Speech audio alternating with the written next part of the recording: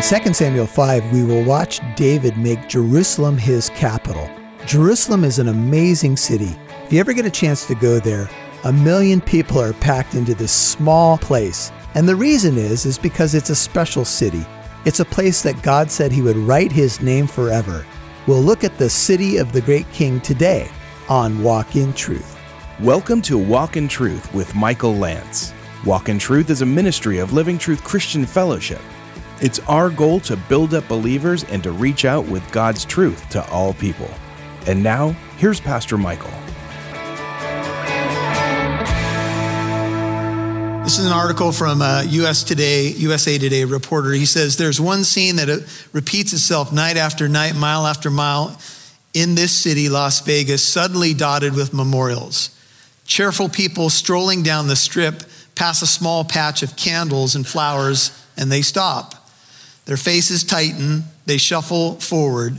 Sometimes they glance down the Las Vegas Boulevard toward the hotel where a few days earlier a man leaned out of broken windows and shot 58 people to death at a concert. Then they move on, bound for the lights of another casino.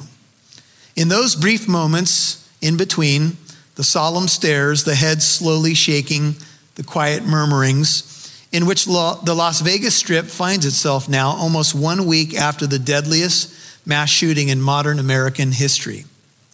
Pain has seeped into the infrastructure of this place, hiding in the cracks and showing itself only in small bursts. The casinos are open, but extra security guards wave metal detectors and search random pieces of luggage. The oversized LED screens still make night feel like day. But instead of showing casino ads, they all read Vegas Strong. Bored-looking salespeople still hawk tickets, but demand for theater shows has dropped. People still drink and shout, but then they look all around almost apologetically. They can't explain it to themselves. Dottie Murphy said as she watched a family stare at a makeshift memorial, then scurry around to see the famed Bellagio fountain show. They're feeling guilty for having fun. Because how many people are in the hospital? How many people died for no reason? Laughter is yet to return. People in this city of missed connections are reluctant even to speak to each other, unwilling to stumble across the questions that they've all been silently asking themselves. Why did this man kill these people? Why here? And how should one properly mourn the dead? In quiet reflection, absorbing the solemnity of the moment, or by embracing what had brought them all to Las Vegas in the first place? Nobody seemed to know the answer. The American routine of mass shootings is too new to be fully understood by psychologists and sociologists. Early studies have shown it can take up to 16 months for most people to recover from even mildly traumatic events. But there is no way to know how long it takes a city to heal. That's just a portion of an article from USA Today, and that those thoughts have been repeated by many who are writing in the aftermath of this tragedy. Jesus was approaching the ancient city of Jerusalem when he was alive here on the planet. He was approaching during a major festival of the Jews called the Passover. It actually was the Feast of Unleavened Bread, and it moved into the Feast of Passover. It included the Feast of First Fruits. And Jesus was going to present himself in this city as the Passover lamb. And the city was stirred. Josephus tells us millions of people perhaps descended on this major holiday for Israel. The marketplace was churning with activity. People were, exchanging money in the temple courts. They were buying sacrificial animals to receive into their household. But Jesus was coming to preach a message that the people largely were not ready to receive. He was going to present himself as the Lamb of God who takes away the sin of the world. And at the end of that week, he was going to die for the sins of the world. And when he came in, there was a lot of buzz about Jesus. He had just raised Lazarus from the dead. There were many people following him. Probably, mixed motives were there. And Jesus made the descent down the Mount of Olives, where you get a beautiful picture of Jerusalem. And as he descended the Mount of Olives, Luke 19, Dr. Luke tells us these words. This is Luke 19:41. When he approached, he saw the city and he wept over it.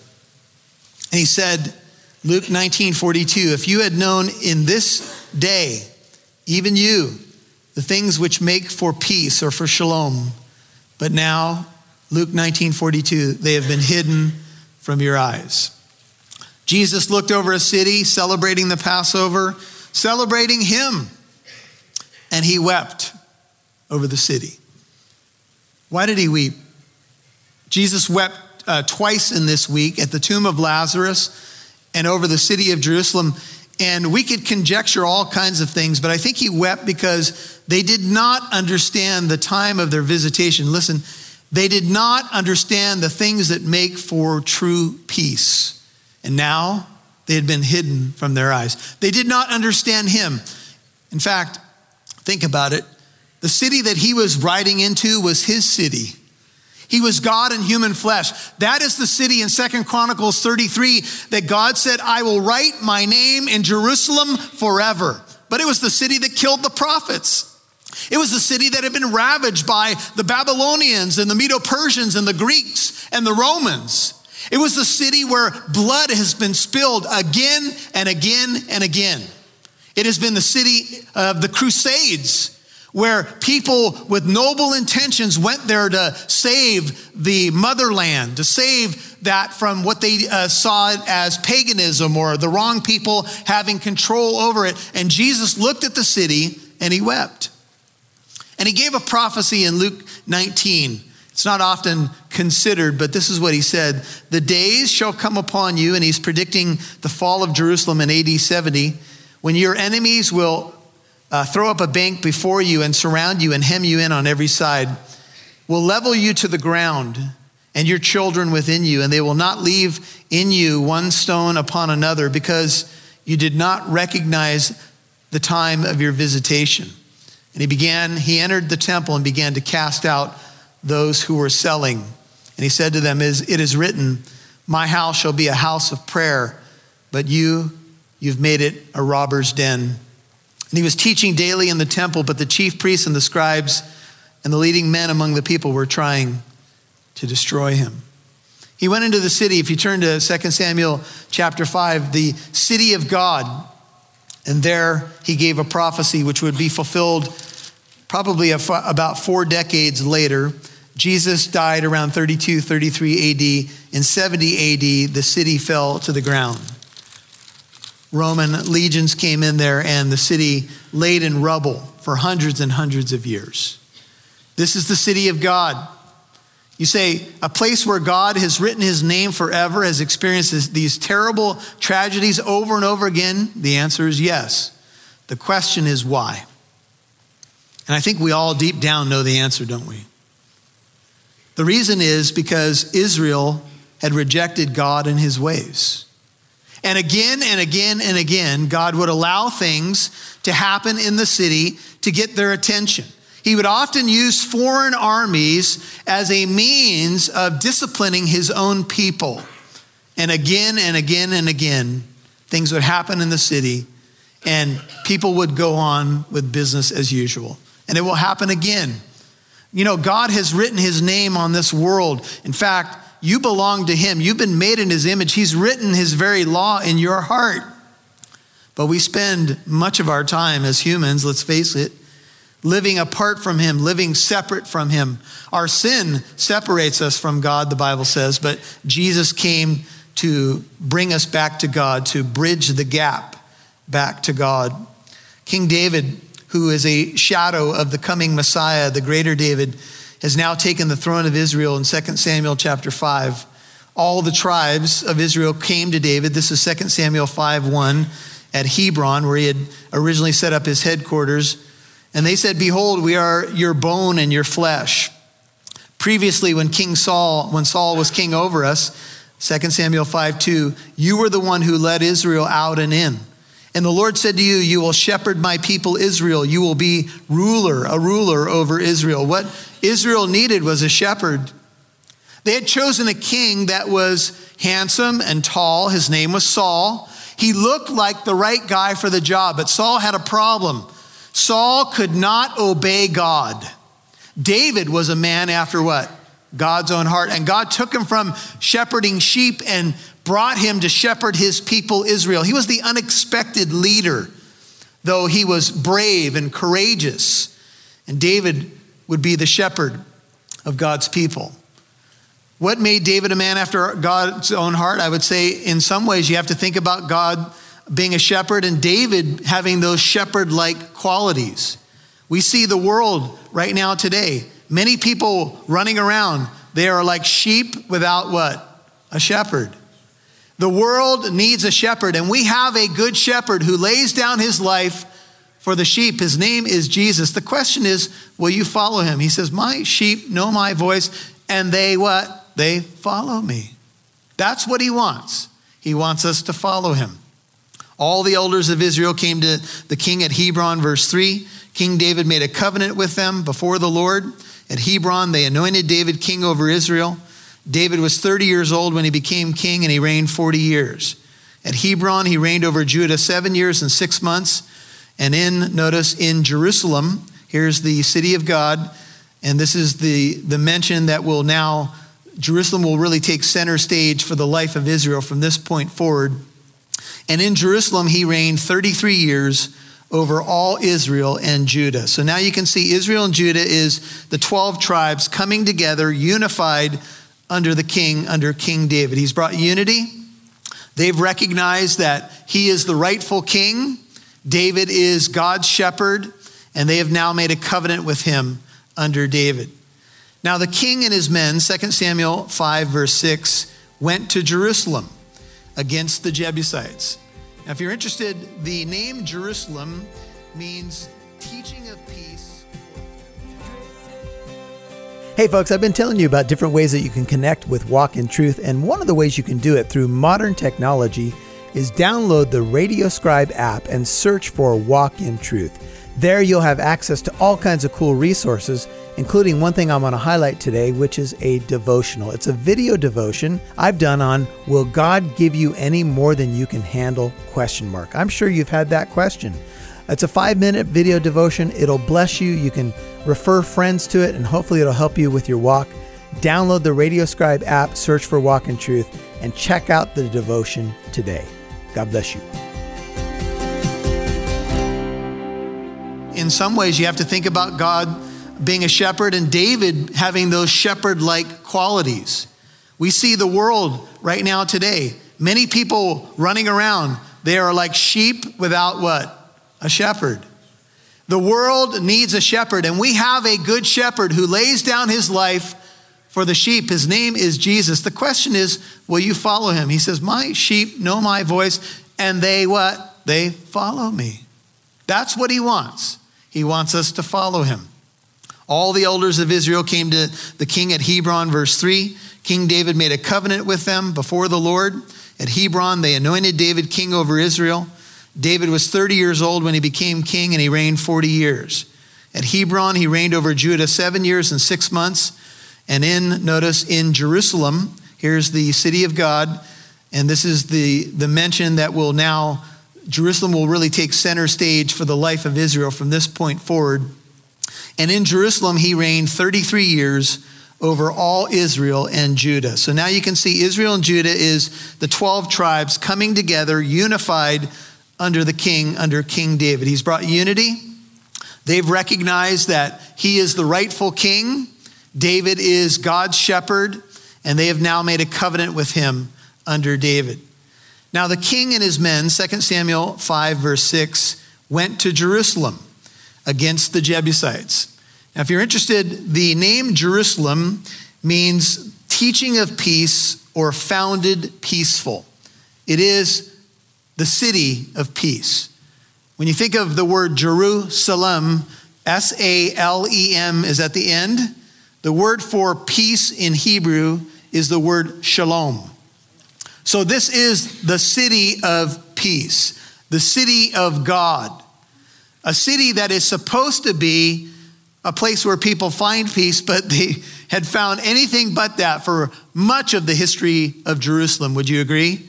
You read some of the history of Jerusalem and you think, man, war after war after war. The city first appears in Genesis 14, to my knowledge, or at least reference to it is made. And here's what's happening. Abram has just gone after to rescue Lot, and he's gone and defeated some kings led by Chedorlaomer. He was the founder of cheddar cheese. No, I'm just kidding. He really wasn't.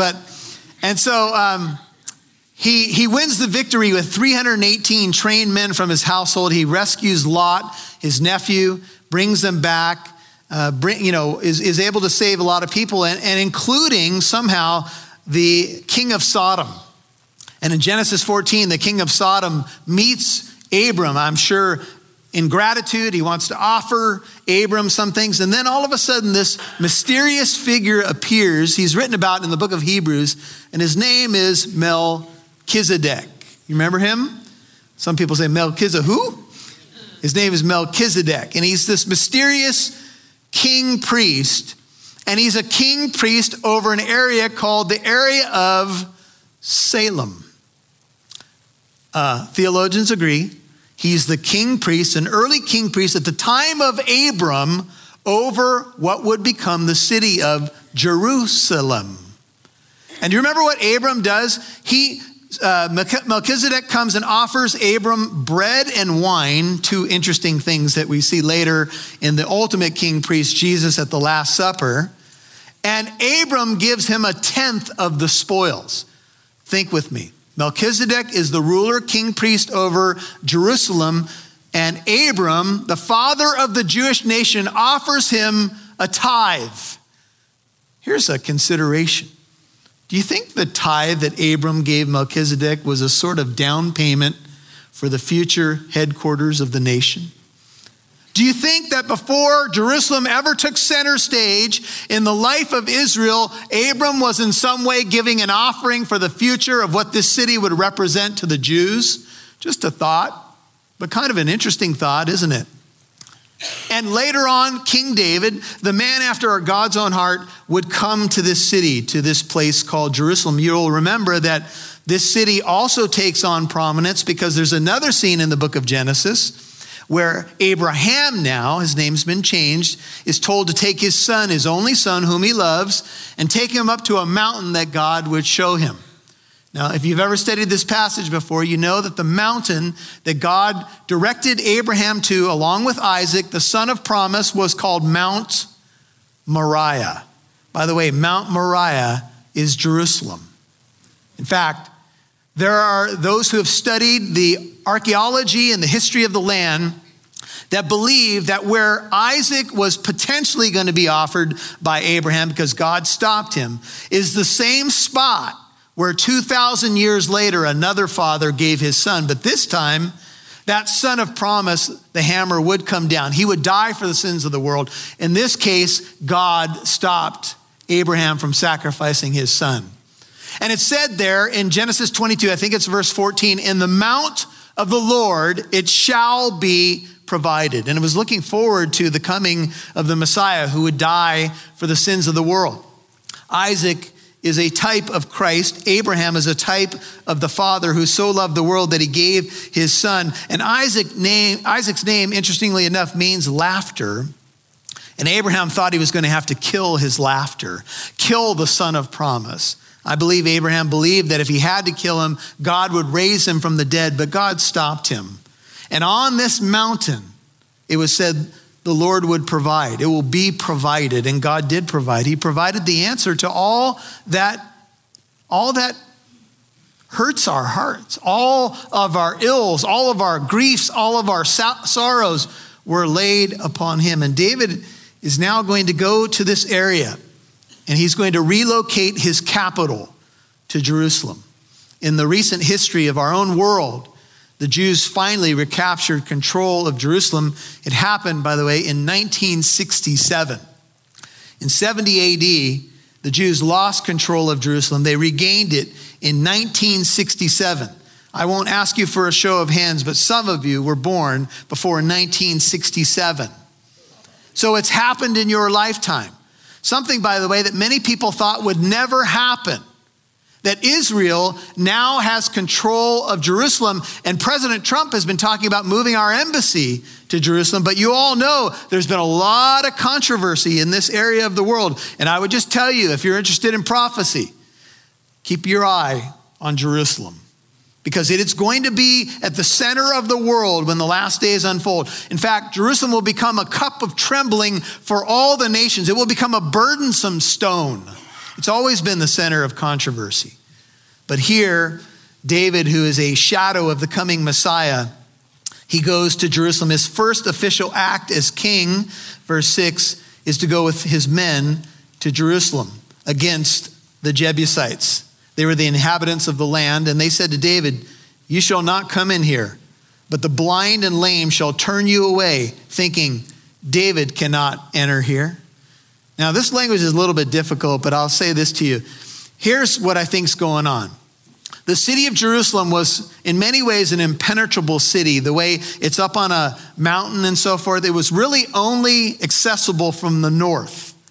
So anybody who was up there at this time, and at this time it was the Jebusites, thought that just because of the topography of the land, any foreign army trying to come in, all they would need is the blind and the lame to stop them. That's kind of how they put it. They weren't putting people down in that sense, but they were just saying, the blind and the lame could defeat you because it's no big deal. The city is impenetrable.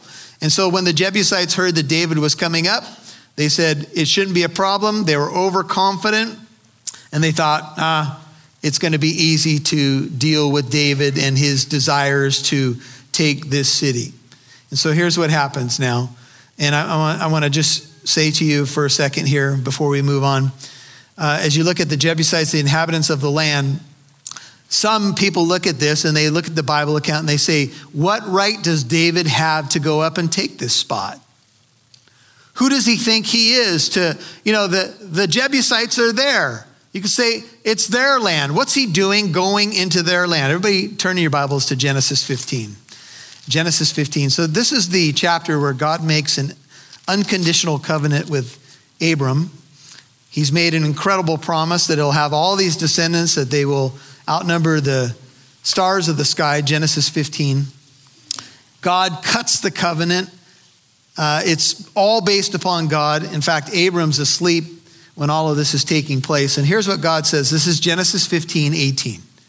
On that day, the Lord made a covenant with Abram, Genesis 15:18, and he said, "To your descendants I have given this land, from the river of Egypt as far as the great river, the river Euphrates, the Kenite, the Kenizzite, the Cadmonite, the Hittite," this is verse 20, "the Perizzite, the Rephaim, the Amorite, the Coronite," that's the Canaanite, "the Girgashite," everybody mark this, "and what? The Jebusite." Now, who was in the land of Jerusalem? The Jebusites. God had made a promise, get this, way back when God made this unconditional covenant with Abram, who then would birth Isaac and then Jacob, and Jacob would be renamed Israel. Early on, he said, look, you've got this land. It's given to your descendants. Look at verse 18, Genesis 15. It's from the river of Egypt as far as the great river Euphrates. And then he names all these people groups that are there. And he says, look, you're going to have all of it, including the area of the Jebusites. Now, another scripture to your right is the book of Exodus, the next book, 23.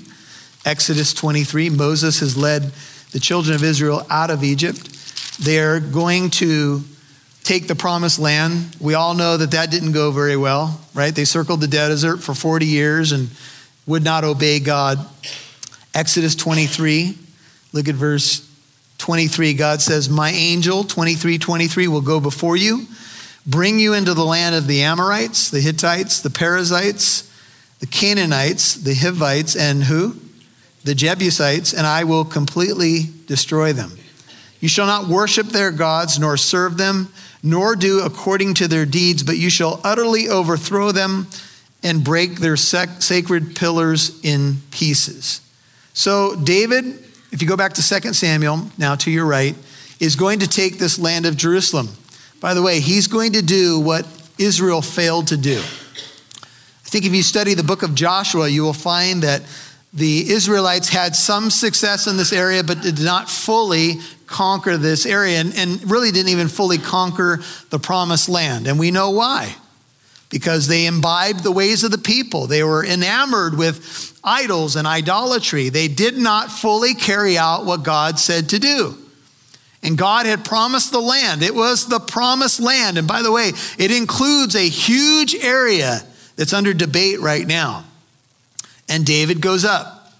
And David's going to do what Israel failed to do in many ways, also typifying Jesus, who does for Israel what they failed to do. He becomes a light to the Gentiles. He's baptized in the Jordan, not for his own sake, but to retrace the fallen footsteps of Israel, to fulfill all righteousness, to die on the cross, to defeat the devil.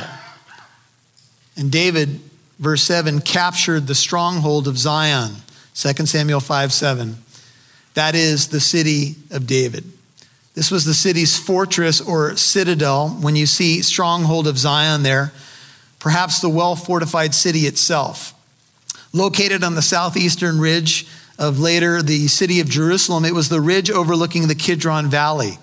It was originally known as Zion. So you'll notice in verse 7, it calls it the stronghold of Zion. A lot of you have read your Bibles and you wonder, what's with Zion and Jerusalem and Mount Zion and all these what seem to be interchangeable names for the same area. It's because the mountain was actually called, or at least a portion of it was called Zion. You can reference 1 Kings 8:1, the city of David, which is Zion. Zion will become a name that is mentioned often in the Psalms and prophets. This is partly because the name was taken and applied to the hill on the north side of the city of Solomon's day, where the temple was built. Mount Zion came to refer to the Temple Mount or Mount Moriah. This is all synonyms for the same area of the world. God always had his eye in this area. This is always a city that was part of his heart that he wanted to set up shop, if you will. And God's promises revolve around Zion. Hey folks, I'm excited to tell you about another way that you can connect with Walk in Truth. Download the RadioScribe app and search for Walk in Truth. There you'll find a lot of cool resources. You'll be able to listen to messages, you can access devotionals, and you can partner with Walk in Truth and help us reach more people. Download the RadioScribe app, search for Walk in Truth, and find a lot of cool resources there. I know it'll be a blessing to you. God bless you. Thanks for listening to Walk in Truth. Pastor Michael would love to hear from you. You can write him when you visit walkintruth.com.